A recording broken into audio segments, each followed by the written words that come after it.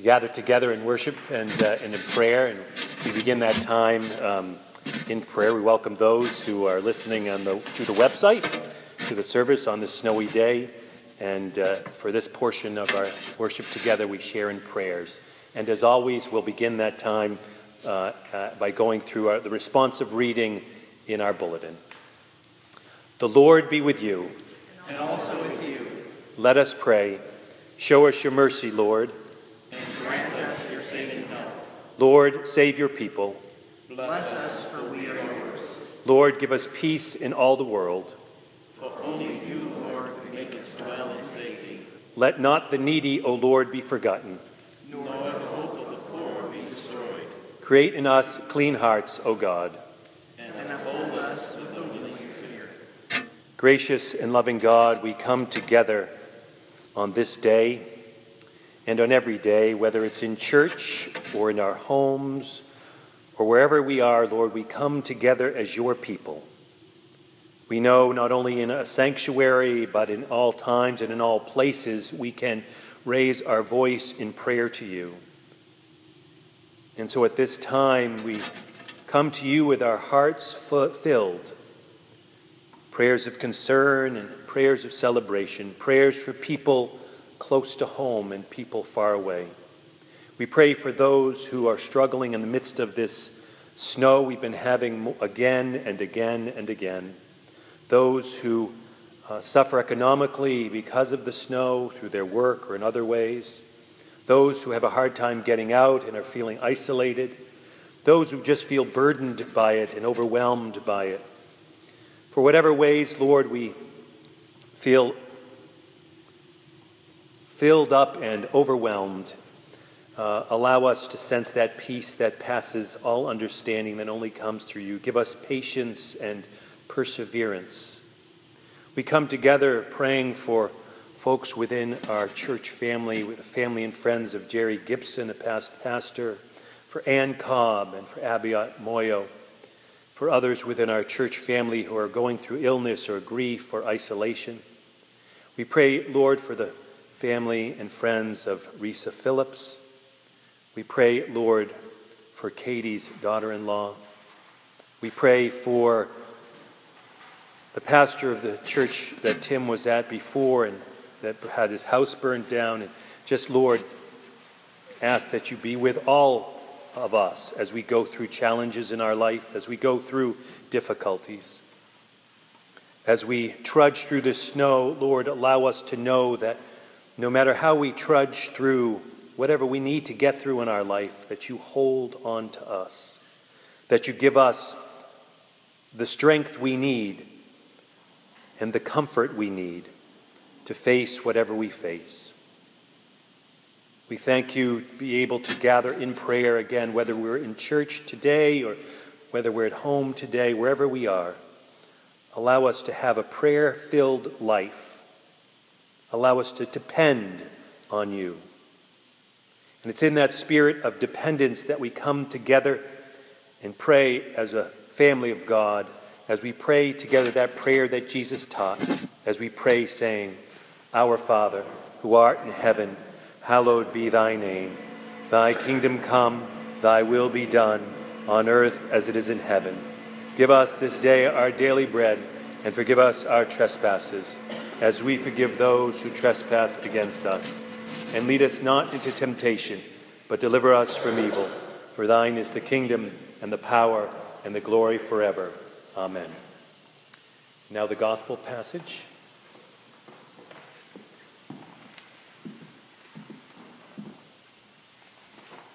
The gospel reading this morning comes from Matthew chapter 17, verses 1 through 8. 6 days later, Jesus took with him Peter and James and his brother John and led them up a high mountain by themselves. And he was transfigured before them, and his face shone like the sun, and his clothes became dazzling white. Suddenly there appeared to them Moses and Elijah talking with him. Then Peter said to Jesus, Lord, it is good for us to be here, if you wish. I will make 3 dwellings here, one for you, one for Moses, and one for Elijah. While he was still speaking, Suddenly a bright cloud came and overshadowed them, and from the cloud a voice said, "This is my Son, the Beloved. With him I am well pleased. Listen to him." When the disciples heard this, they fell to the ground and were overcome by fear. But Jesus came and touched them, saying, "Get up and do not be afraid." And when they looked up, they saw no one except Jesus himself alone.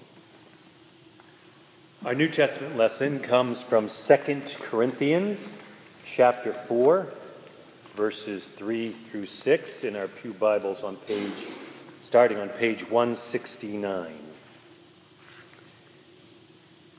And even if our gospel is veiled, it is veiled to those who are perishing. In their case, the God of this world has blinded the minds of the unbelievers to keep them from seeing the light of the gospel of the glory of Christ, who is the image of God. For we do not proclaim ourselves, we proclaim Jesus Christ as Lord, and ourselves as your slaves for Jesus' sake. For it is the God who said, "Let light shine out of the darkness," that was shown in our hearts to give the light of the knowledge of the glory of God in the face of Jesus Christ. May God bless the reading, the understanding, and the living of these God's holy words. Amen. Let us begin in the spirit of prayer. May the words of my mouth and the meditations of our hearts be acceptable into your sight, O Lord, our strength, our rock, our love, and our Redeemer. Amen. At the end of this week, our youngest son, Blaine, will be celebrating his 19th birthday. But it seems like only yesterday I was sitting in a chair in a hospital room, holding this little blanket in my arms. Inside that blanket were two blue eyes looking straight into mine. I remember those same sort of eyes when our older son, Ben, was born, too, as if it was only like the day before yesterday.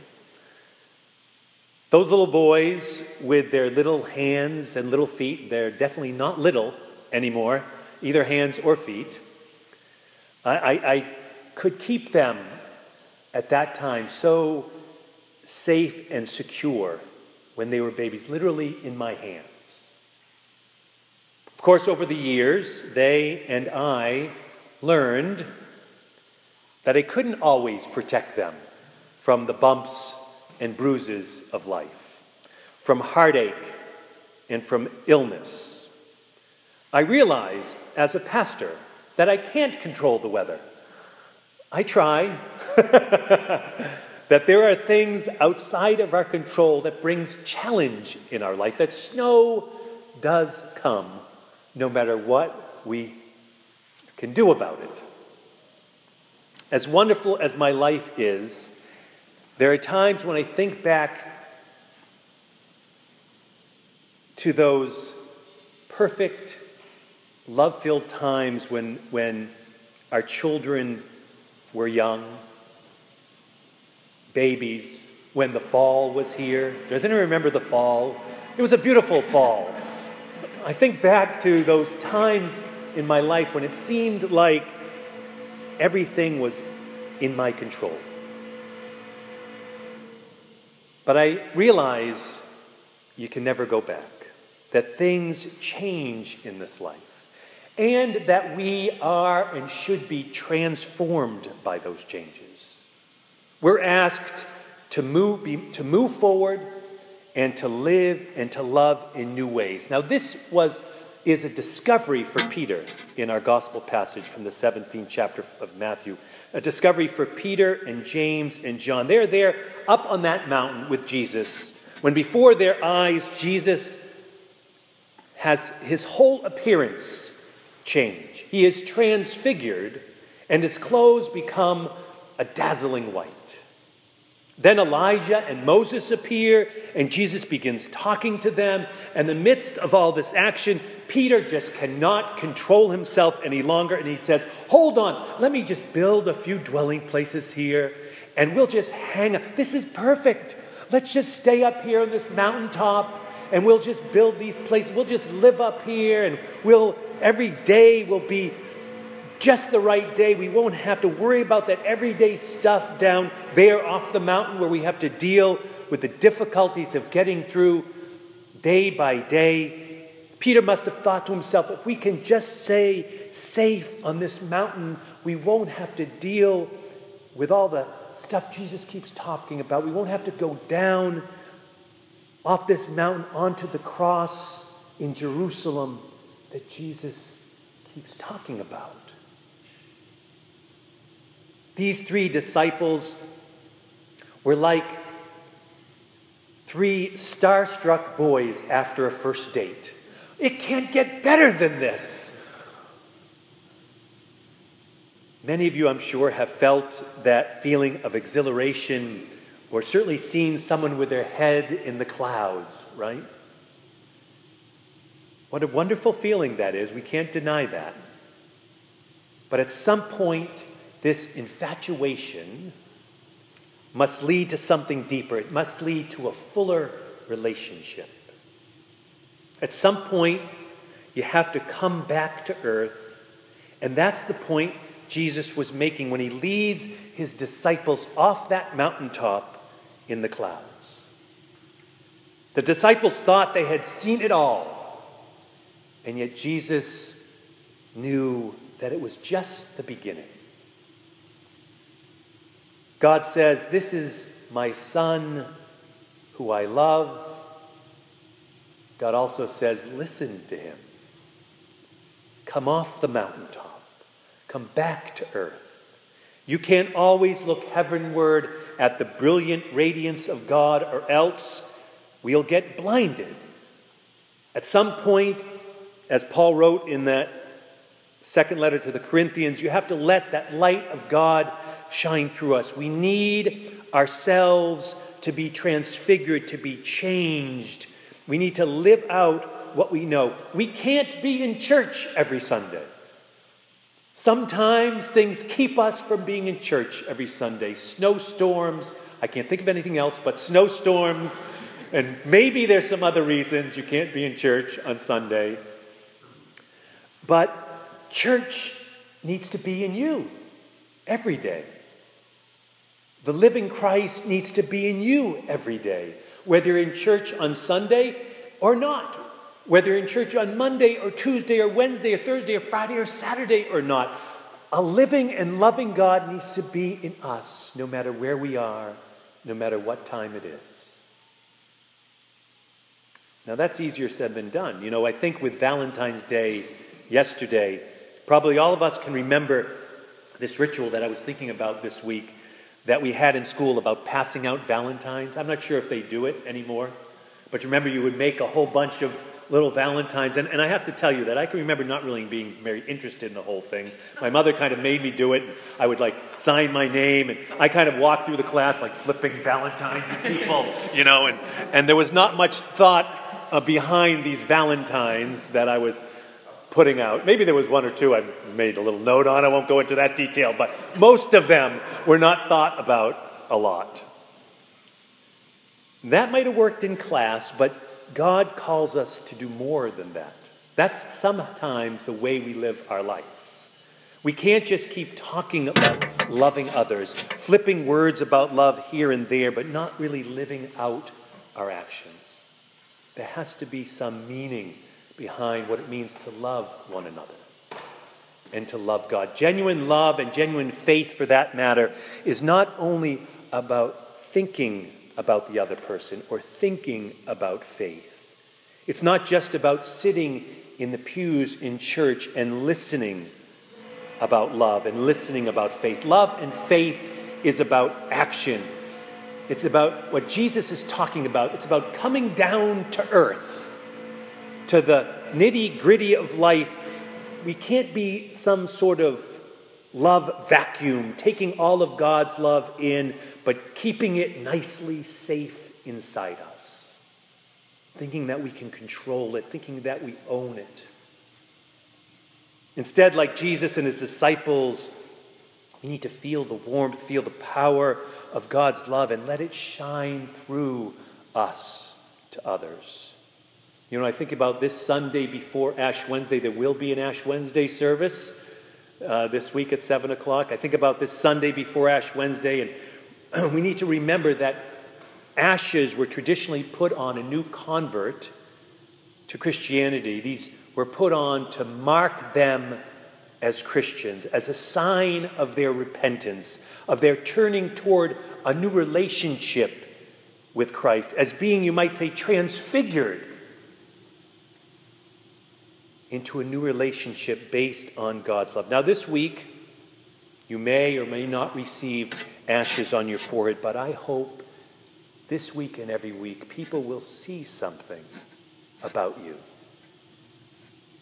feel something about you that will mark you just as clearly as any ashes. I hope people will know you are a Christian by the way God's love moves you through whatever bumps and bruises, through whatever snow or sun, through whatever heartache or joy you might face. I hope people see that you are marked by God's love, by the way God's light shines through your heart and through your mind and through your lives. Feel God's love. Feel the mountaintop of God's love for you. And then come down and share the beauty and the glory and the grace of that love. Let it shine. People need it this week. If it snows again this week, people will need it. It doesn't matter. Even if it's sunny all week, people need God's love today. We have it in this church, but you have it in your hearts. Share it.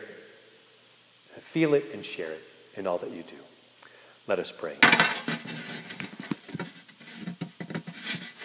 Gracious and loving God, we thank you for bringing us together on this Sunday.